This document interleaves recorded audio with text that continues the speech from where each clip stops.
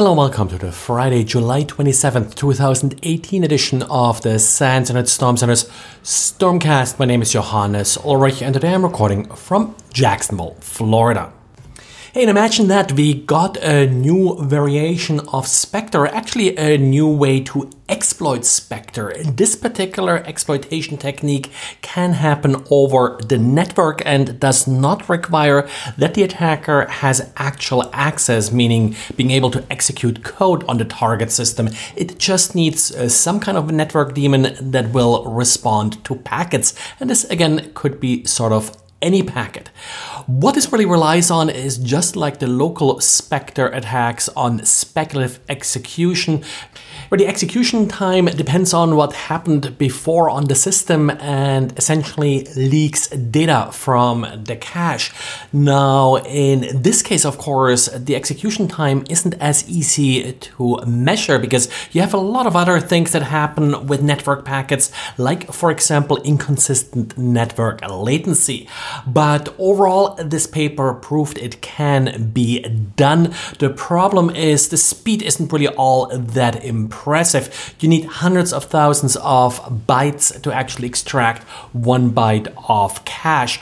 What they measured in sort of more or less real world scenarios, meaning on a local network as well as in Google's cloud, is about 15 bits per hour.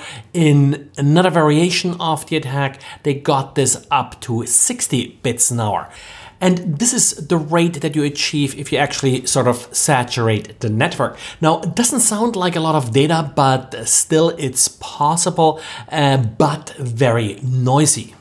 The authors of the paper from Cross University also point out that, for example, DDoS protections could be used to protect yourself from this attack.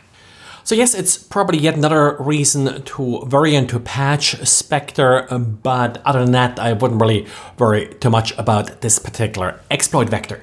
One possible use of the attack that the authors propose is to use it to break address space layout randomization. Now, of course, this would make some other vulnerabilities then easier to exploit. And the Google Play Store is now joining Apple's store in no longer allowing any crypto coin mining applications.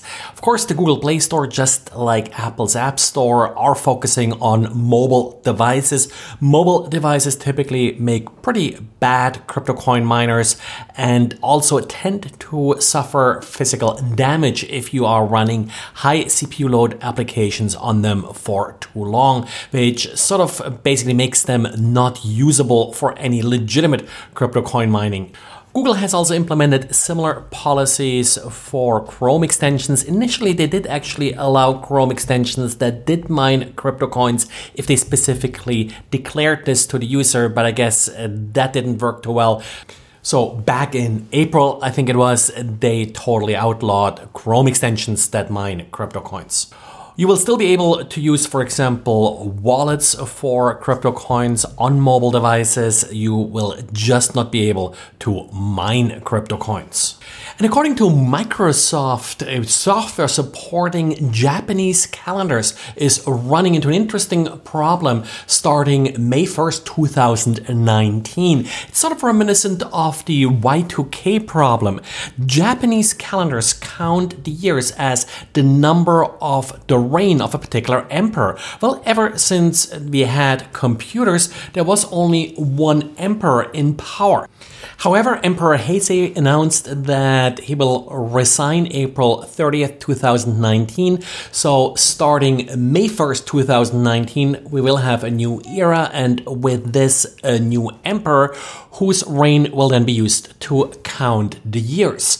Of course, a lot of software was coded before this announcement was made, and as a result, they had no idea that there will be this transition coming up. So this software needs to be patched, needs to be updated, and probably a lot of software also just has the name Hey Say hard-coded into their calendar system.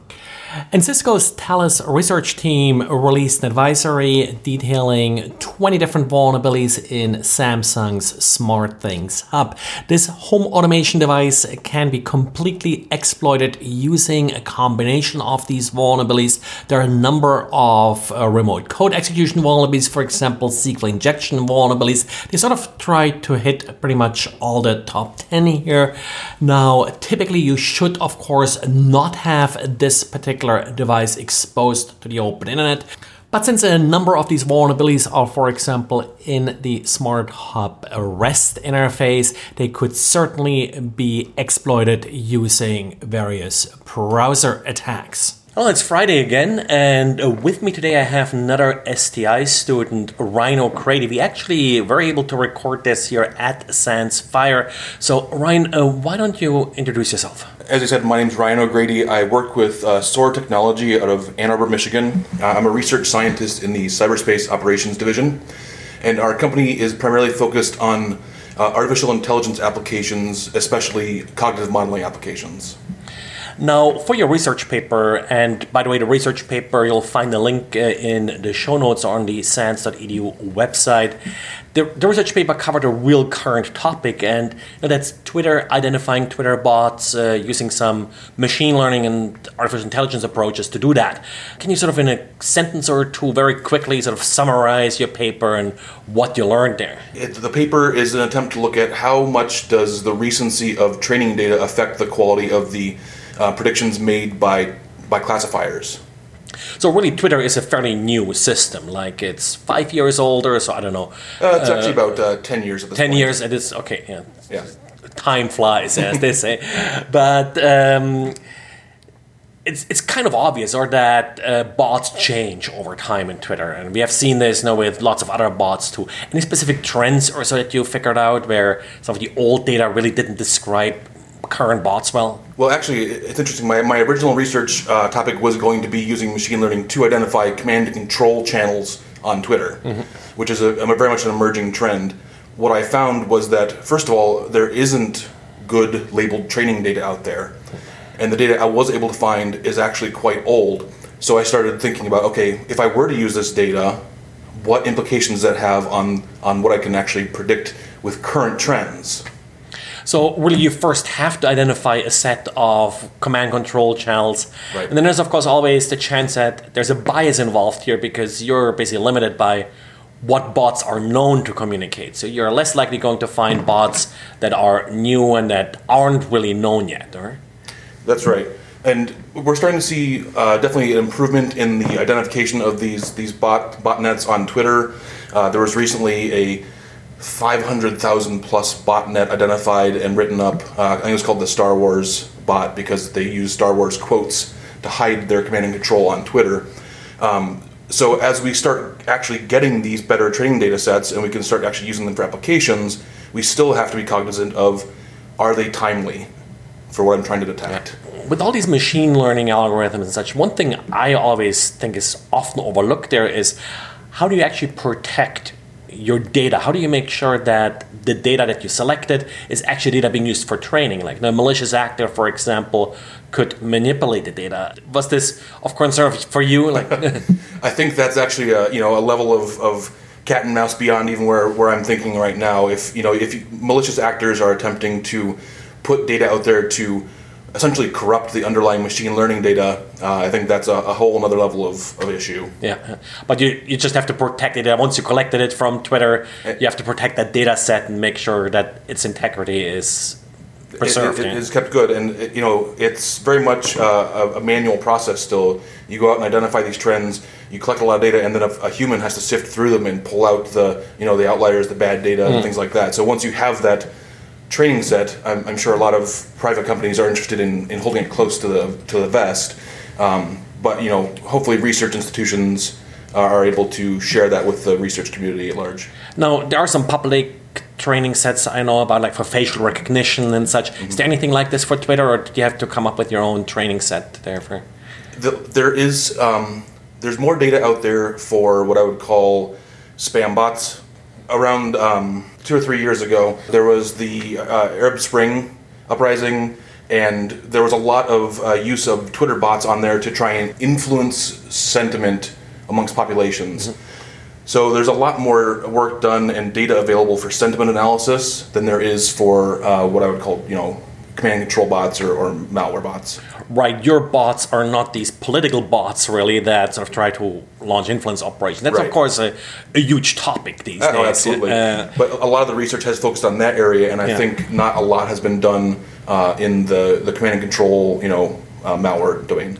Now, did you find an overlap there, like accounts that were used for command control that were also used for other malicious sort of influence operations or other malicious purposes? I didn't look at that myself. I can only imagine that once these these bot masters have control of 500,000 accounts, that they're inclined to use them for whatever someone's willing to pay them for. Right, what we see with other bots is that there are these botnets that you can rent essentially for different purposes. So they may send spam one day and send malware the other day, kind of. Yeah. Well, and these large Twitter botnets are doing the same thing, where they attempt to spend long enough undetected on Twitter that their account essentially gains credibility, and then they can rent those accounts out for other malicious purposes. I don't quite remember, but I think that Star Wars bot in particular did something like this, or where they initially just sent some innocent tweets, more or less, just to get some credibility, get some history with the account before they actually started a malicious. And they actually did a really good job,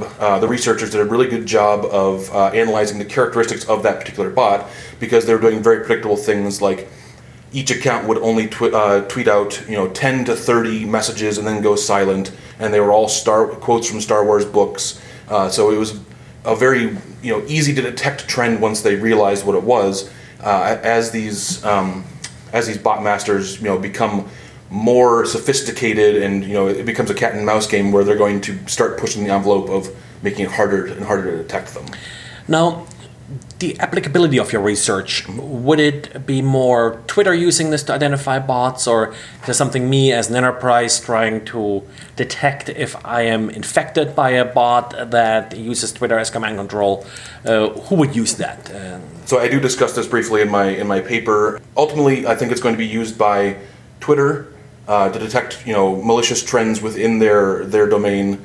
But I can also see how individual networks might deploy this at their boundary to look for suspicious command and control traffic being sent to Twitter, and both of those use cases have drawbacks. Yeah. If you're relying on individual network owners to implement some sort of control at their boundary, then you have a buy-in problem. You need thousands and thousands of network owners to actually buy into this and implement this solution.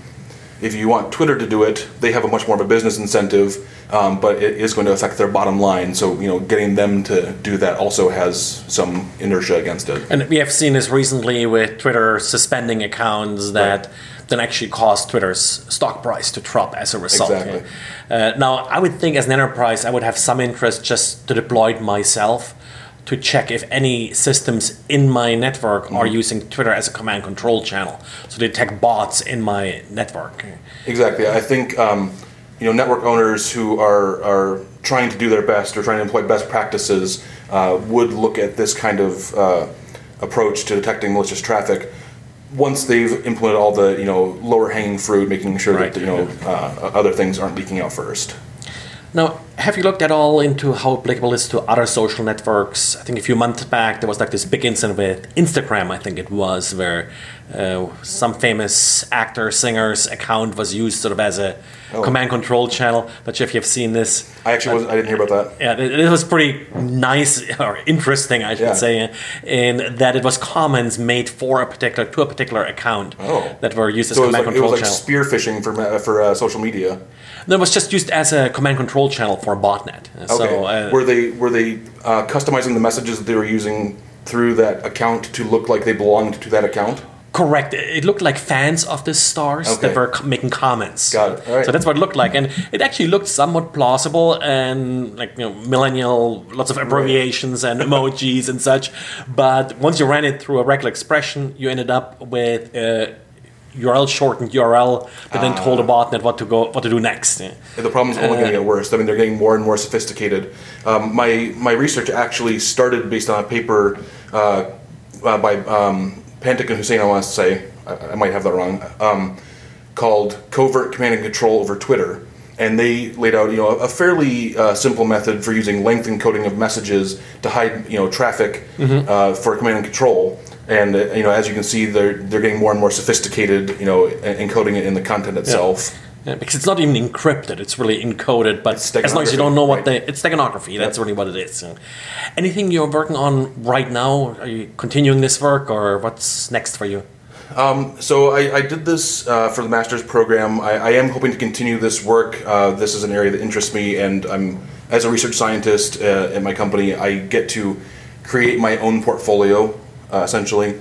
So this is an area I hope to continue to delve into.